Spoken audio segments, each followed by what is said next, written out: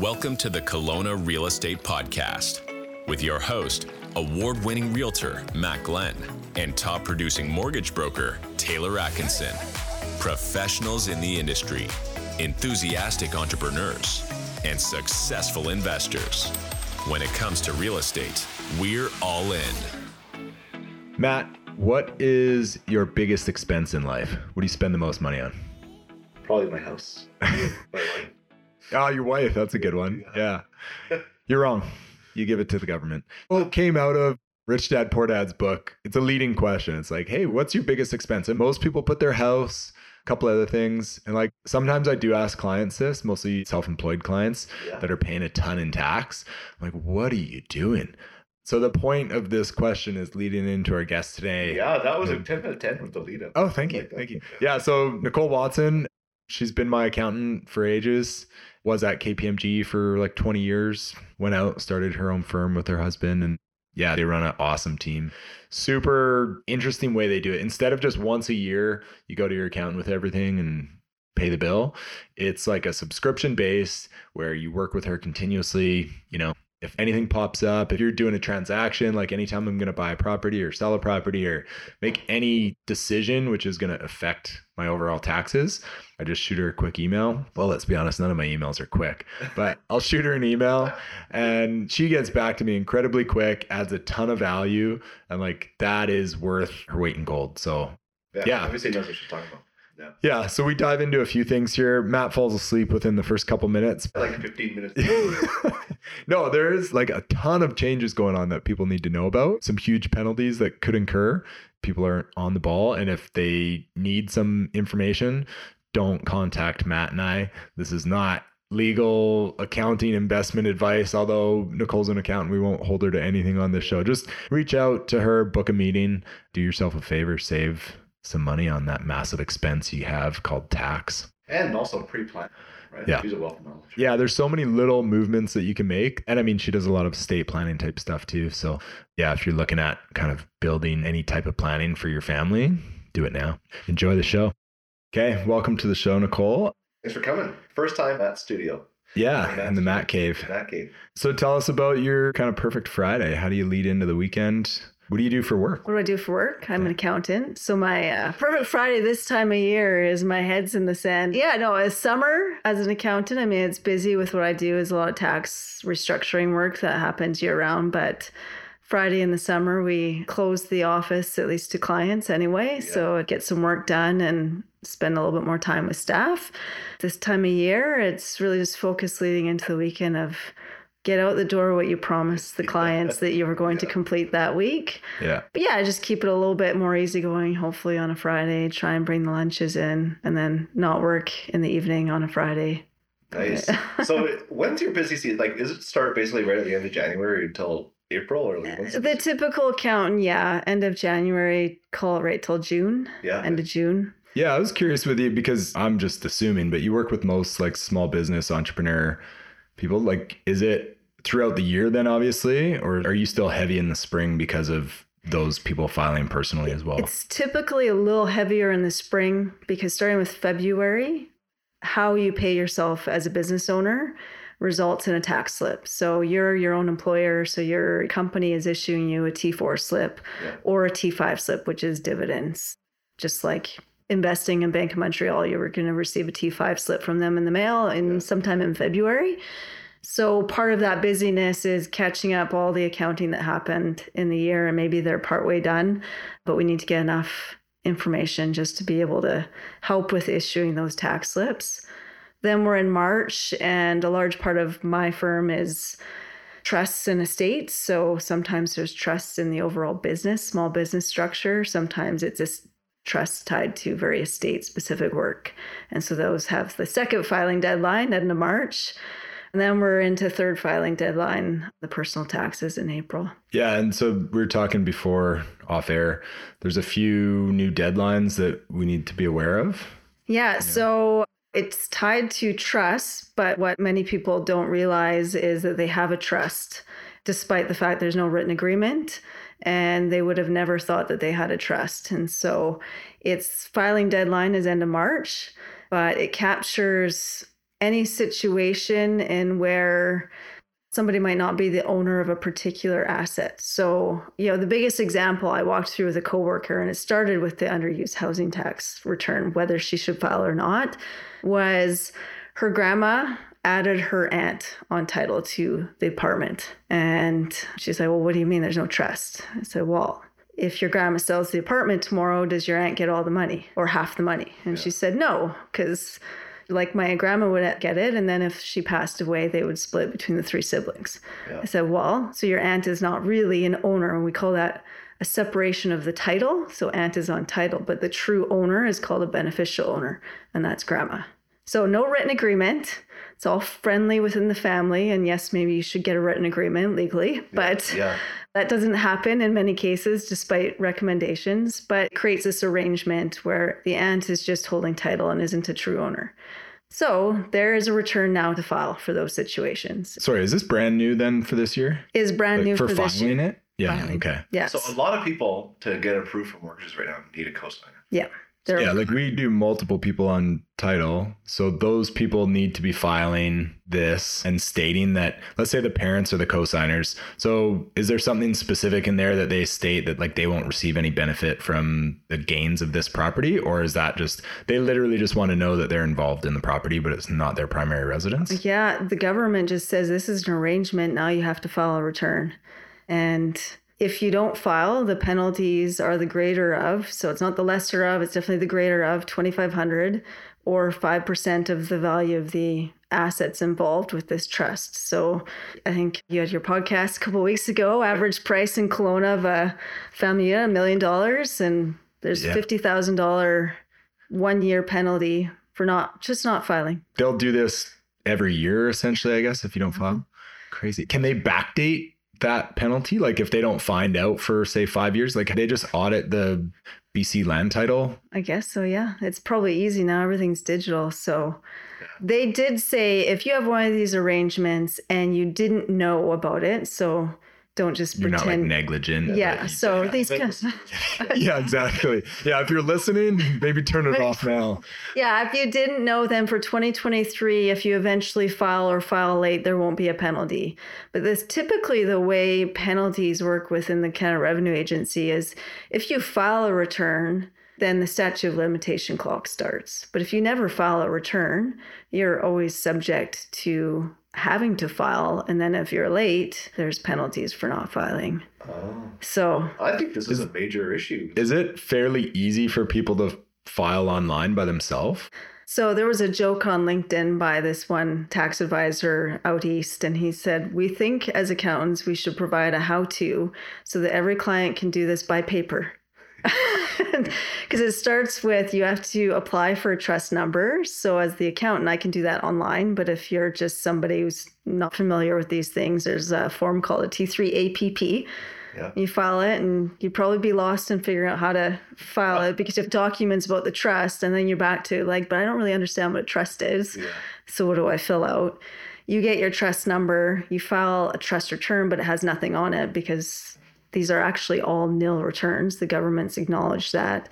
But then the very special form within this new return and these reporting is the Schedule 15. So that's a key schedule where you get to report the SIN number, date of birth, and address of anybody involved in the trust. So in the situation where grandma adds aunt on title, that's pretty simple. You're just going to need the date of birth, SIN, and address of grandma and aunt. But in some cases, we've got these family trusts that exist, and the beneficiaries are mom, dad, kids, grandkids, future grandkids, a corporation owned by anybody involved in the trust. Well, yeah. So that was my next question. So say a corporation, like a developer who has, say, like 10 shareholders, they all have to file stating that they have an interest in that, or is the corporation just then responsible to file? It would just be the corporation. So often going to developers, what we'll often see is that a developer sees an opportunity and they buy a piece of land in Land Co. number 1. It's incorporated. That's going to be their future development.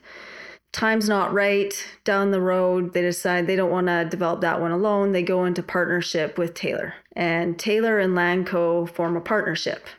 As long as Land Co. is a partner of the partnership, they shouldn't have to file this trust return because Land Co. is a partner. But let's just say Taylor and Development Co. form the partnership and they sign an agreement with Land Co. Land Co., you can keep title because we don't want to pay the property transfer tax today. We're going to develop the property, have all the profits here in this partnership, but we'll fix the title when we actually sell things. So in that case, Land Co. and the partnership are subject to these new filings. I know that's complicated. Normally I might draw this on boards for clients, but that was when we were getting around having a hard time because I was at a BC tax conference and this was in September and the presenter was almost indicating that the general partner that holds title, because in BC, the partnership cannot hold title. It's not allowed to. Has to be some entity. So generally one of the partners holds title, but the speaker was almost indicating all of these partnerships might also have to file these trust returns. But I think we've got to a point where if title is held by at least one of the partnerships, we're okay. But if title is somewhere else in the overall structure, then there's a trust return to be filed. So I guess for Matt and I, for our clients, do we just say, hey, you should be aware about it? Like if Matt's doing a transaction, there's multiple people involved and same with myself. Do we just say, hey, speak to your accountant, or where do we point them to? I would definitely speak to their accountant because it could be that once the accountant asks the different questions, maybe the parent is co-signer and they actually feel like they are going to profit from some of the proceeds on a sale or be part of that ownership, then we might look and be like, well, there's not really this weird type of arrangements going on. So there's no tax implication, basically. Just a penalty. Just a penalty that it's data collection. Data collection, yes. Okay. Yeah. So crazy. Well, we'll get this released pretty soon. If we release this March 30th, yeah. And like if your clients are working with an accountant, it is easy to get a trust number online. It's just that it is quite a weird thing because a lot of times there's no trust agreement. So when I apply for a trust number, my biggest thing at the beginning, what's the name of this? It has to have a name. So CRA came out and gave guidance on the name would be like, in the grandma's case, grandma full name trust. And then usually you have to submit the trust agreement. So they had a Q&A. Well, if you have no agreement, because this is the case, is tell us the arrangement. So write it down and submit that. How does CRA have enough employees to come out with all these codes and then audit them? I feel like every year they're coming out with more forms to fill out. I think it was Kim Mooney's or some other thing maybe on LinkedIn talked about it's almost double the employees that have been hired by CRA since 2019. Wow. Really? Yes. Yeah, they have lots of time to phone us about UHT returns and addresses at Big White because they don't match the post office that they have. So I did see somebody post something about that the other day in the Big White group, actually. It's like an Australian struggling to file because, the addresses weren't like we file and they're like, we can't process this because we don't understand the address. At the end of the day, it's all exempt from tax. Yeah. So it's just, again, more paper. Okay. Any other codes that are coming out or have come out very recently that people should be aware of? Like this seems like the most relevant, obviously. Yeah. I mean, on a good news, anyone who did file these underused housing tax returns for 2022, a lot of the people that had to file were exempt from tax. So Canadian corporation that owned residential real estate, a trust, just like what we're talking about here, even if it wasn't a real documented trust, had to file partnerships. So brother and sister in partnerships to buy various rental properties, they had to file these returns. But 2023 going forward, as long as everyone's Canadian, there should no longer be a filing requirement. So that's the underused housing tax, really? The underused housing tax, yeah. Yeah, because we scrambled, I think, late last year to get that in. Yeah, and I didn't really understand it then. I still don't. No, I mean, I had one company that had one parcel of land, but then you had to file return for each building that was on the land. And so there was a few farmhouses on the land that were residential for the farm workers. Yeah. So, yeah. Maybe this is a bad question to ask, but do you feel the tax code is going the right direction? Like, is it evolving? Absolutely not. Every week I read the Kim Moody oh yeah, he's good. documents that he publishes. And I'd say the last half a year is sort of him going on a rant about the tax system. Well, he had one recently that was like, taxes are too overcomplicated. I think it was like New Zealand and Australia or something had a way to file if you were just a T4 employee, maybe had some T2s or something, but like you shouldn't have to go to a company to file if you're just an employee making straight income. Yeah. But it's like so overcomplicated now that. Yeah. I mean, if I wasn't tax advisor, I don't know if I'd want to file my own tax return. I really don't know if I would. Exactly. And there's always all these changes. But yeah, you had even like, well, in BC, the short-term rentals.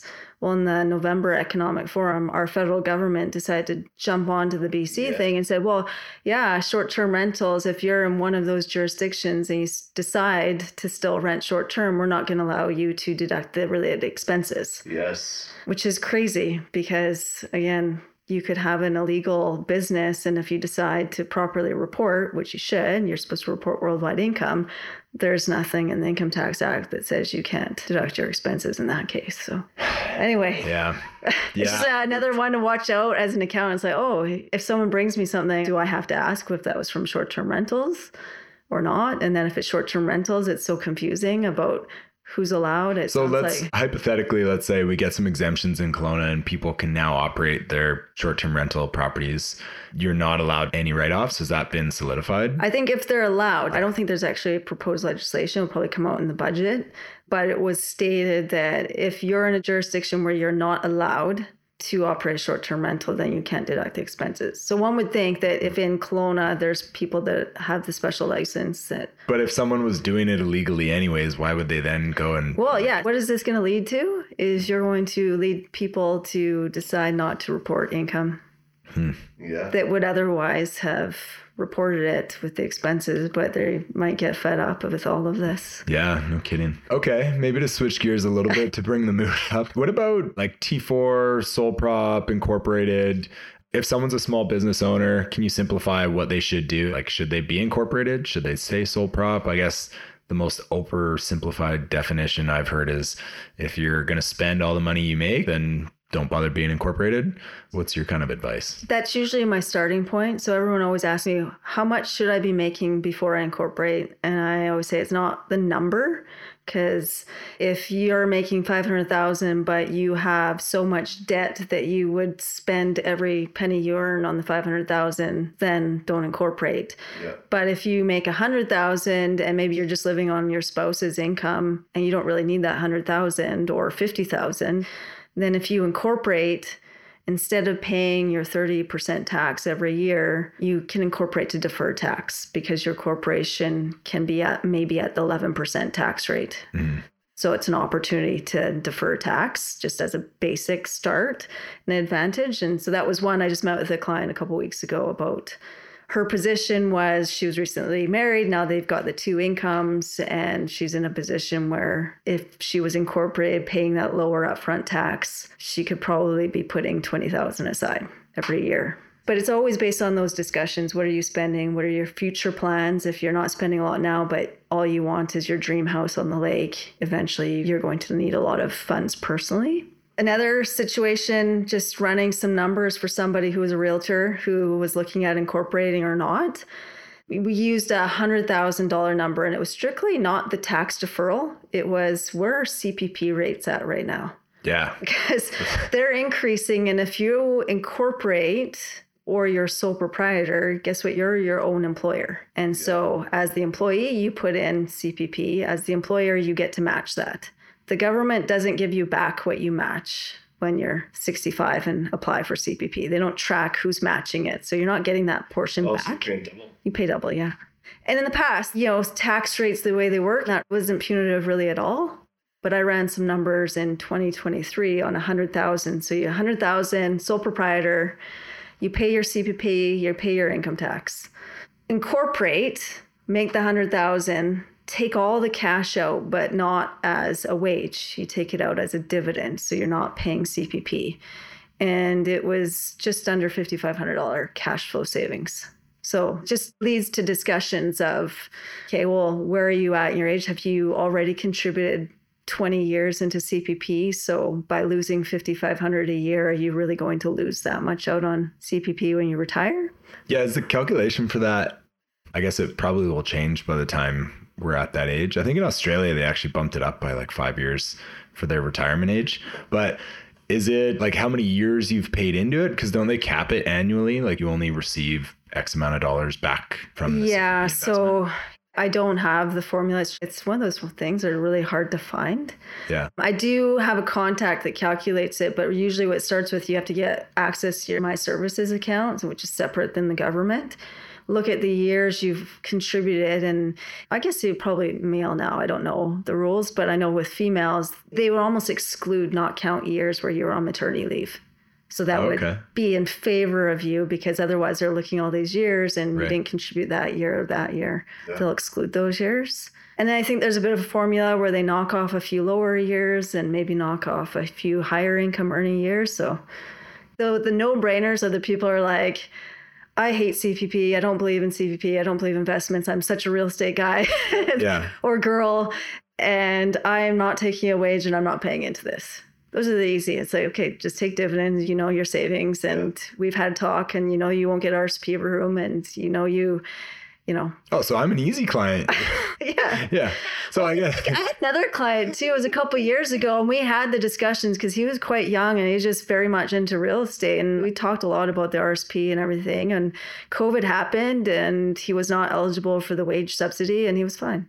He was like, I made that choice. I couldn't have foreseen this. It sucks, but. So if this is a very hypothetical, if you were a younger investment entrepreneur just starting out wanting to buy real estate, and you had you were self-employed, would you be incorporated, pay yourself dividends, and then what would you do growing from there? How would you? Yeah, if I was younger, probably start off with suggesting some wage, just because over time, I've seen people when they go to retire or they have the sale of their business and they have a huge income year, man, it would have been nice to reduce the income for that 1 year event by the one-time RSP contribution. Not knowing the foreseeable future, having, just a way to put something aside that you're not going to touch with the RSPs, or now we've got the first time home savings plan. But I would start off there. It's a good way to manage cash flow. Yeah, it's just no right or wrong. I do have a young client that doesn't contribute to CPP. Everything's dividends.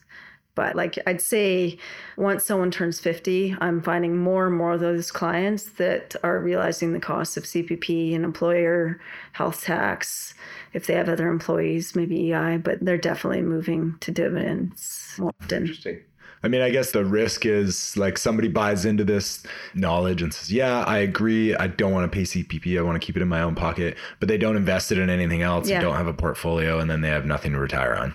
So it's you have to be fairly responsible with that savings of your CCP. Yeah. And I had one client that she said, when I contribute to RSP, that's my own way of knowing that I put something aside for when I retire. And this is my only way I know how to set aside money. And then I've got another client, they did a little bits of RSP every year, but they always had wages and a way that they might retire overseas. And we can convert their RSP room into this plan where they can pay into an individual pension plan. Yeah. Which will actually that plan would not be there for you if you never had RSP room. If that's your self-employment, you have to pay yourself a fairly substantial wage, don't you, to create that? Yeah. Do you think it's worth that? I mean, obviously I've seen it now. I didn't work with a lot of them in my first 10 years of my career. The last 5, I've definitely seen a lot more in place. And I think it's just the type of the clients that were their ages now. They were, especially where they've sold a business, they now have the cash flow. Mm-hmm. Maybe they took enough wages throughout their career. And it's just... Stefano's brought it up a couple times. I'm like, man, I don't want to pay myself that much money. That's why it's just such a wage versus dividend is so individual specific. And also making sure all the advisors. So a lot of as a mortgage broker, I mean, you have heard of stories where people go to get a mortgage and the broker's looking for just wage income to start with. Yeah. And if you don't fit that hole, it can be very difficult unless you've got the right advisor. That's funny to me because there's so many people right now that are fixated on a slightly lower rate.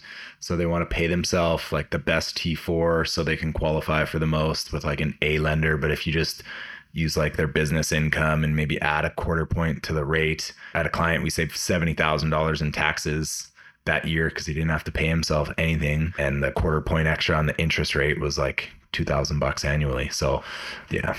I guess it makes sense to talk to everybody before you. Totally. Yeah. Yeah. I mean, and just the other things, the small things is just, do you have children?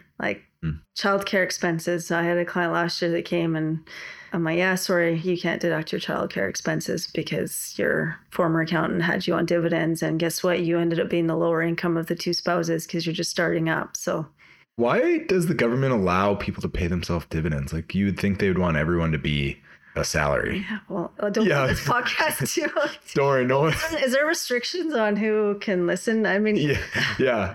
I mean, BC, if you pay yourself a dividend, it does count towards WCB, but it does not count towards the employer health tax. So if you're an owner, have a few employees, and guess what? Your salary level is creeping up to the 500,000. Maybe as that owner, maybe that's the final straw where you're like, well, I don't want to go over the 500,000. I'm now on dividends as the owner. I mean, I think I can also answer my own question. Like, tax code was created for essentially wealthy people that still gain wealth, right? Like, it's built like a socialism type country, but there's always going to be opportunities that maybe not all of us can access. But I'm sure the people at the top are making sure that they can still pay themselves. I mean, it was probably introduced, along those lines, and things were a lot simpler. And as tax changes arise, they just keep adding layers on. I always get frustrated when I hear the government's propose, we're just going to go after the top 1% or 2%, and everyone thinks they don't pay tax. And it's like, well, on most of their income, they pay 53.5%. They buy way more stuff than you and I. So all the PST and GST they contribute, and they pay their carbon tax probably way more than us. If they're retired, they're still paying the school taxes, and they're still paying a lot of tax. And I think the percentage of the overall tax revenue that the top 1% represent is a huge amount of our government revenue. So. Yeah. And those that are not paying tax because they say that they have found a way, they are doing something illegal. So I probably at least once a year have the call. So can I put my money down somewhere overseas or whatever? I'm like, well, are you going to keep controlling your money and investing? Yes. Well, there's look-through rules. You report everything in Canada. So unless you're giving everything away, but those that are not paying tax have found either an investment vehicle where they're not earning income from it, and maybe that income is going to arise way down the road, or if they're earning income, they're just not reporting it. In terms of buying property, do you have recommendations, like buying your first couple properties? Should you buy it as a personal primary residence? When should you maybe buy properties under a holdco, or like have a specific trust agreement to migrate the property over to like a quasi company? Like, there's passive income tax that maybe people aren't fully aware of. Can we talk about that? Yeah. So when you earn rental income, so rental income is considered passive because you don't need to be really involved on a day-to-day basis. And so that net profit from rental income, if it's earned inside a corporation, it's subject to upfront 50% tax rate. Upfront meaning part of it is almost like a prepayment of tax, that as soon as you take the cash out of your company, the rental company, you get a refund of it from the government, and it's replaced by that personal tax. And is there a specific way you need to take it out of your company then? As a dividend. Yeah. Okay. So whereas personally, you don't have to deal with the complexities of a corporation, this upfront 50%. What you are subject to is the roller coaster of your income. So maybe 1 year, your rental income is really high. There's not a lot of expenses. You've been repaying your debt. And now your income is much higher, subject to higher income tax rates. And then maybe the next year there's large repairs. And so you're kind of on a bit of a roller coaster ride with your overall tax rate. Yeah, interesting. So in those cases, maybe there's a few rental properties. There might be other reasons to put the rental properties in a corporation, maybe estate planning. Those are harder discussions. It's not so easy of whether we put the rental properties in. And if you have 5 employees, it would be considered active income then? Yeah. So if they have, especially apartments, where typically you'd hire a property management company. But if you had your own employees, as long as you have more than 5 full-time, and so more than 5, it's 5 full-time plus part-time. So like 40 hours a week at minimum wage, or they don't really say what full-time is. I know when they brought in these new tax on split income rules, I think they considered full-time was 25 or 30, something like that, for that specific rule. Matt, do you want a job? I'm looking to hire. But yeah, if you have already an operating company, so let's just say my accounting firm, it's an operating company. It requires me there on a day-to-day basis. You know, you're earning income in that company and you're earning and paying maybe tax at the 11%. And then you see an investment, or I had many clients where they wanted to start saving for the commercial real estate. They didn't want to pay rent anymore. So they're deferring tax. So they start moving that cash to a holding company. And that way they're never paying that personal layer of tax. They now have a higher savings amount to invest in the commercial real estate because they've only paid the 11% tax. And you can do like a flow through dividend to the holdco. Yeah, completely tax free. And so then they're building up more of a savings. They have the down payment. They have the debt in the holdco. And again, to repay the debt, take cash from OpCo. After the 11%, you move it tax free to the holdco to repay the debt. So you just have that much more cash to repay debt. I think that's a big point to talk about because so many people are like, defer tax, whatever, but they don't realize by deferring it, you can then utilize that to earn interest like on an investment. Yeah. I mean, indefinite tax deferral is definitely tax savings. Yeah. Because if you're reinvesting, so if I have $100 earned in my company and I pay 11% tax, I have $89 to invest, whether that's real estate or in the public market. Yep. If my neighbor earns the same $100 and pays tax and they have $60 to invest, well, if you earn 5%, now my $89 is going to have a higher number than their 5% on their 60. Yeah. And then escalate that year after year and with bigger dollars. Just defer it as long as you can. One other question I had, and this was brought up from a client in Alberta, actually, so I'm putting you on the spot, but if you have a owner-occupied primary residence and you're renting out the basement suite and you sell, are there capital gains on a portion of the gains because the square footage in the basement suite has been rental income? The argument you might look at the size of the rental suite compared to the overall square footage, look at whether the tenants have access to the overall property, and you might be able to say that basement suite rental was just incidental and ancillary. Those are the keywords with CRA. If it's incidental and ancillary to the overall purpose of the house, it's still, the whole thing will be your principal residence. Right. Okay. So right there, that's why you have to contact an accountant. Yeah. So yeah, you do run, like if it's a 50-50, then it's not black and white because it is very broadly worded when you look at the CRA interpretations and case law on that. But do you feel many people know about that? I feel like when that was brought to my attention, I was blown away. And I don't think I've spoken to one person that has ever thought that there would be a tax on that. I get asked that more often lately. I don't know if more people are aware. I got asked on that similar issue on a carriage house because it is by property. In that case, you've got to carve out the value that's the carriage house. Separate. Well, it kind of makes sense, I guess, if people are writing off expenses to that associated rental or offsetting the rental income by the expenses. You're going to take a position, the whole thing's your principal residence where you've got the basement suite. One thing that you cannot do, or you will lose your principal residence, is take depreciation on your house. That's even the same thing with like a business where you've got maybe a part of your house set aside for the home office. And maybe you have a big add-on to the house just for the office space. If you depreciate it, you've really carved out a part of your house. This is a business. You're depreciating the house. You've lost it. So. I'm not depreciating my house, am I? No. There's so many scenarios that you're talking about. I'm like, is she talking directly at me? Yeah. Once Nicole's like, God, I had this terrible client once. I'll be like, okay, now I know she's talking about me. Yeah, maybe we can talk about GST a little bit. So like it's when they change the use of the property. I'm so confused by this all the time, but if it's a... Well, okay. So one, I'll say I'm not a GST expert. I do get asked a lot of questions. When I was at KPMG, I had an office side by side our GST expert. So I learned a lot, and I definitely, when it gets a little more complex, I defer to a GST expert.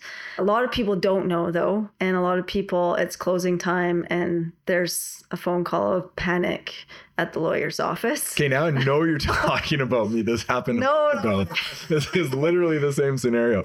But we spoke about this months previous, and we're like, yeah, GST is not applicable because we're essentially buying a corporation, like a shareholder purchase. Yes.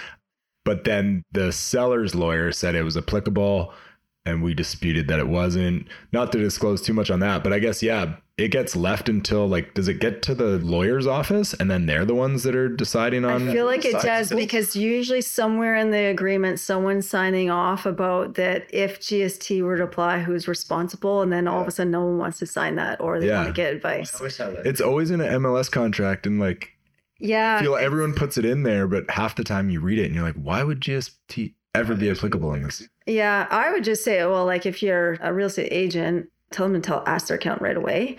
If it's been used to earn commercial income, I would think that it's probably going to be subject to GST, not necessarily. Yeah. And that's where a lot of people too, like I had this one client, he was buying this property and it was principal residence and part farm and leased, and he kept asking if he was going to have to pay GST. I was like, well, it starts with the seller. Yeah. Does the seller need to charge? And then the seller's real estate agent was like, no, it's based on the purchaser.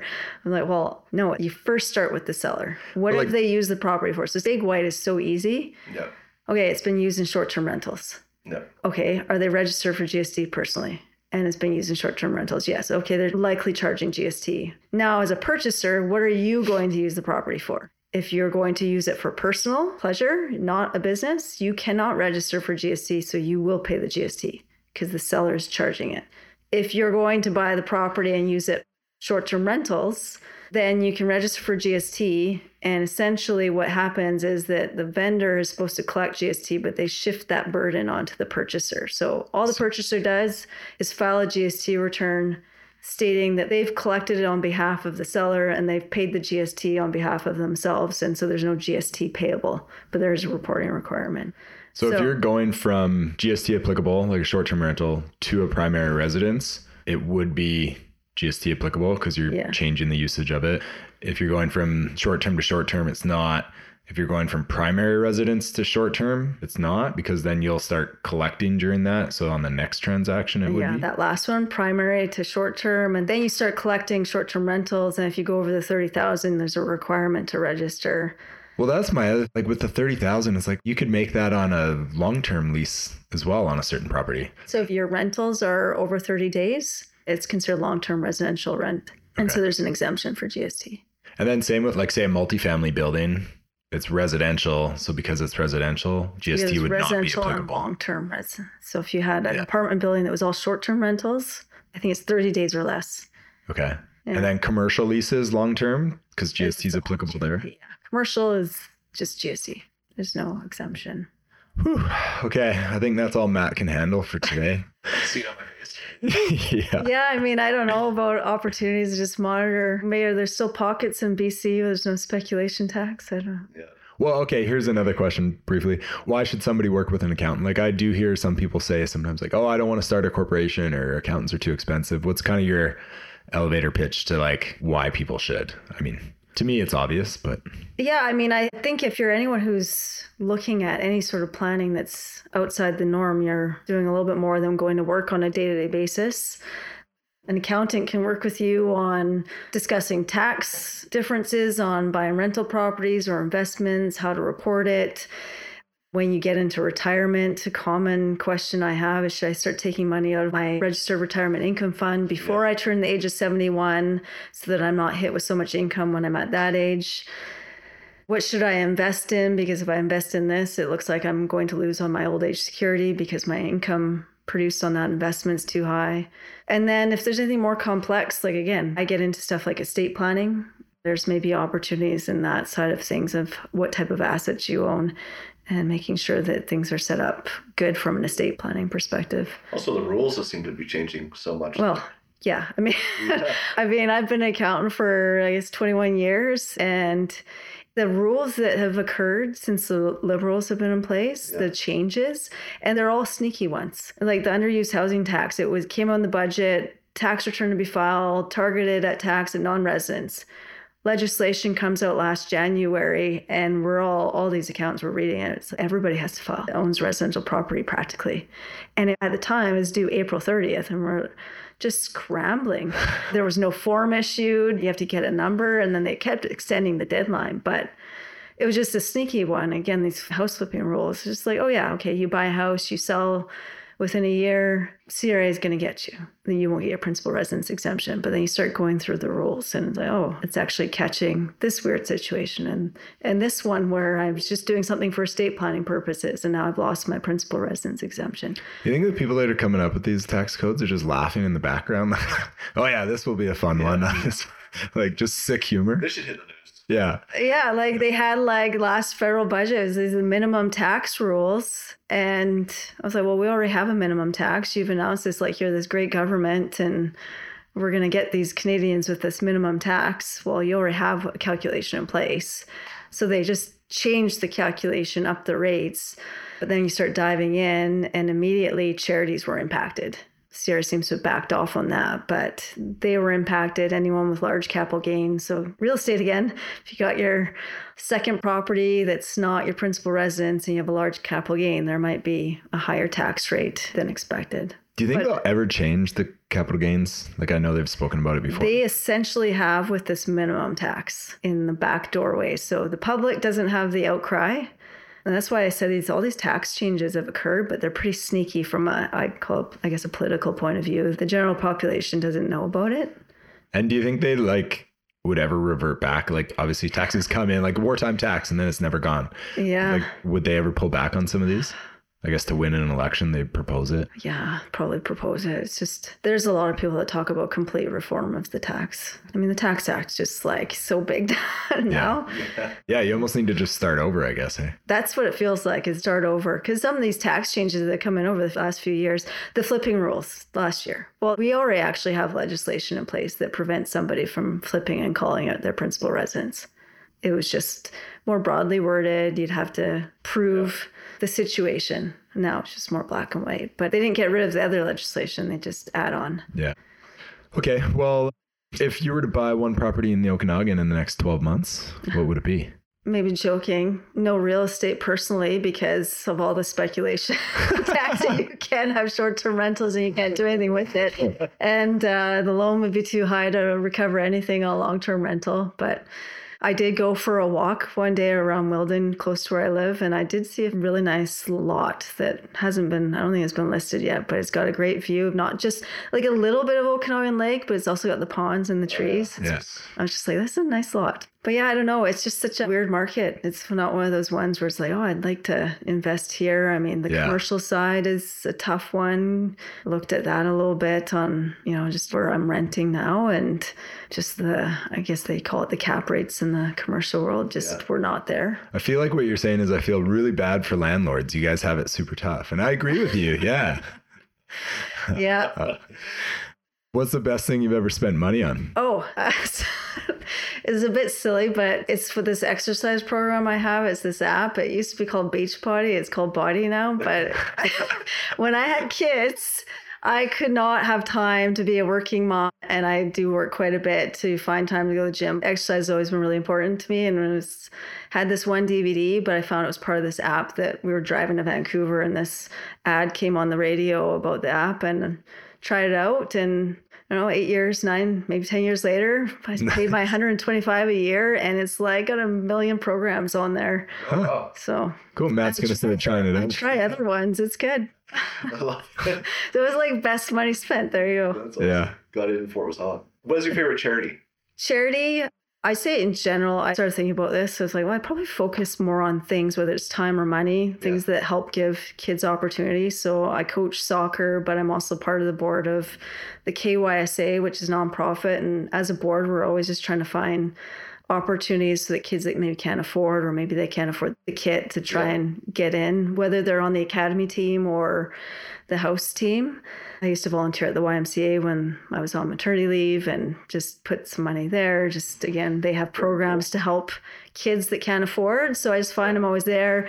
And then, we've got a son with autism, and definitely involved in some of the Canucks autism Special Olympics, because they seem to do a lot with those kids to give them opportunities to, in our case, just feels like keeping them active a bit.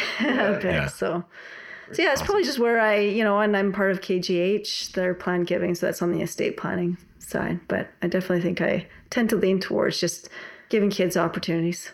Yeah. Yeah, I was going to ask how you have time for it all, but you're using the workout app, then it creates a lot of extra time, Yeah. People always say, how do you have time? Like my sister-in-law, I'm like, well, I actually have not gone to a hairdresser, and maybe you can tell, but I get really irritated by sitting there for 4 hours when I could just at home figure it out. Yeah. So people spend their time elsewhere. So yeah, for sure. So how can our listeners help you? How do we connect with you if people want to find out more about you? Go to our webpage, Watson Chartered Professional Accountant Services. If you search, it's not the Vancouver one or the Prince George one, and there's no affiliation. Just Watson's a common name. Every once in a while, Yeah. Yeah, no, I just, feel free to call. We've got a few staff that, even if it's just questions, hopefully if I scared anyone about the trust reporting, there's definitely a few people in our staff that can help answer those questions. And yeah, you guys are awesome. Love working with you. Okay, well, thank you so much for coming on, and we'll be in touch by the end of, was it March 30th? We got to get going on this? Yeah. Okay. Yeah, if you're going to scare people, don't release this on March 29th. Yeah, we'll put it out on April 1st. April 1st. Thanks for listening to the Kelowna Real Estate Podcast. Be sure to reach out and let us know how else we can add value to your Kelowna real estate journey. Please show some support by hitting the like, share, and subscribe button. This is sponsored by Matt Glenn Real Estate and Taylor at Venture Mortgages.